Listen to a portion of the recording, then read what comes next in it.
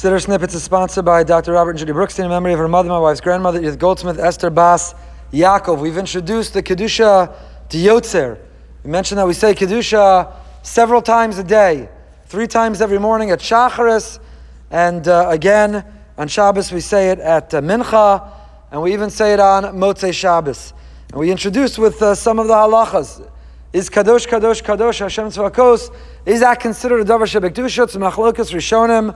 A debate among the earlier commentaries, does it have the status of something that requires, it demands a minyan, or when it's in the context of a narrative of telling a story where the angels said it among themselves, it doesn't have that status. And we mentioned that a nafka mina is whether an individual alone can say it, and the Mishnah Berurah's conclusion is we can, but if you're alone, read it with the ta'amim, the trup, read it as if you're reading it from the Tanakh, so that if there's a question that you shouldn't be saying it, it's as if you're Koreh, as if you're reading it from the Tanakh.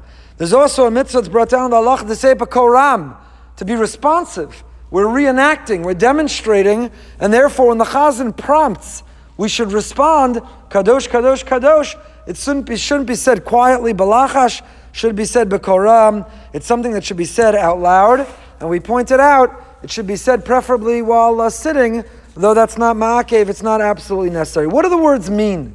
We're describing or we're quoting the angels who described, they glorify and they exalt and they praise God by declaring Kadosh, Kadosh, Kadosh, holy, holy, holy.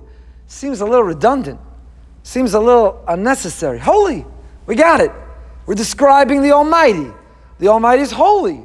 Why do we need to repeat it 3 times? Especially a sentence or a Kedusha that we're saying many times. We end up saying it so many times. What does it mean? So the Vilna Gaon, the Gra, says that the reason we say Kadosh 3 times is to emphasize how great and how distant and how incomprehensible and in some ways inaccessible the Ribbono Shel Olam, the Almighty, is. He's so far removed. We're so finite, He's infinite. We're limited, He's omnipotent. We're incapable of fully understanding. We're incapable of even scratching the surface of understanding how great God is. And therefore, to emphasize that, in order to truly communicate that to ourselves, we repeat 3 times, as if 3 steps away, you can imagine, can picture, Kadosh, Kadosh, Kadosh, as ever-present as He is, which is really the theme of this pasuk. On the one hand, it's really a paradox. He's Kadosh, we'll develop momentarily. Kadosh means He's separate, He's distinct, He's apart, and yet, Maloch al haaretz kvodo. He's everywhere. How could someone simultaneously be ever-present and everywhere, and at the exact same time, inaccessible and far away and distant? The only one who could pull off that trick, the only one who's able to create that feeling is Kadosh Baruch Hu, is Hashem. Says the Vilna Gaon, Kadosh, Kadosh, Kadosh, repeating it 3 times so that we emphasize and educate ourselves just how distant, just how incomprehensible, just how great He is reminiscent of another description we have of God. We call Him Melech Malchei Hamlochim. That too is utterly redundant.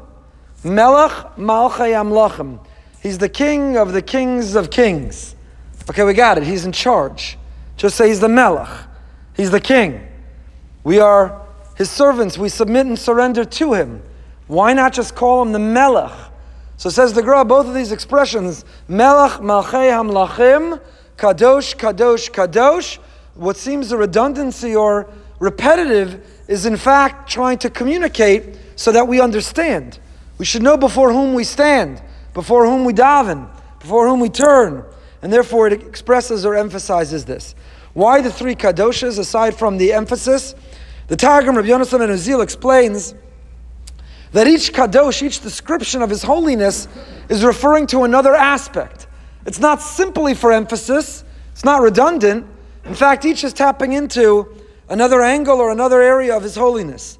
One, Kadosh, He's holy here on earth, even from our perspective, even operating within our environment. He is Kadosh, He's holy.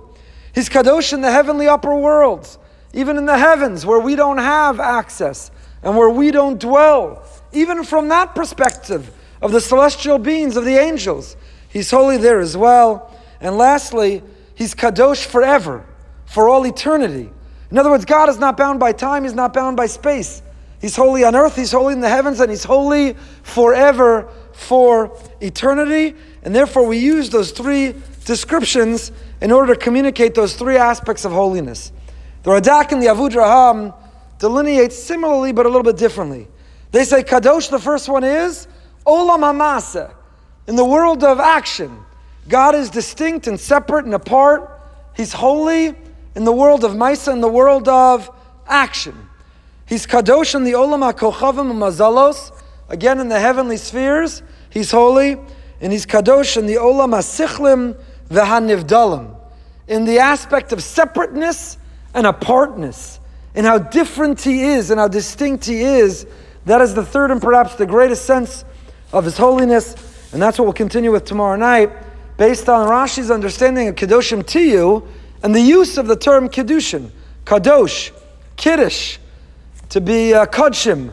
Every time we use that Kuf Daled Shin in all these different contexts, there's a commonality to all of them, and we can apply that commonality to all the contexts that we're using that root, Kuf Daled Shin, to describing Hashem as Kadosh, that fits within that theme as well. We'll pick up with next time.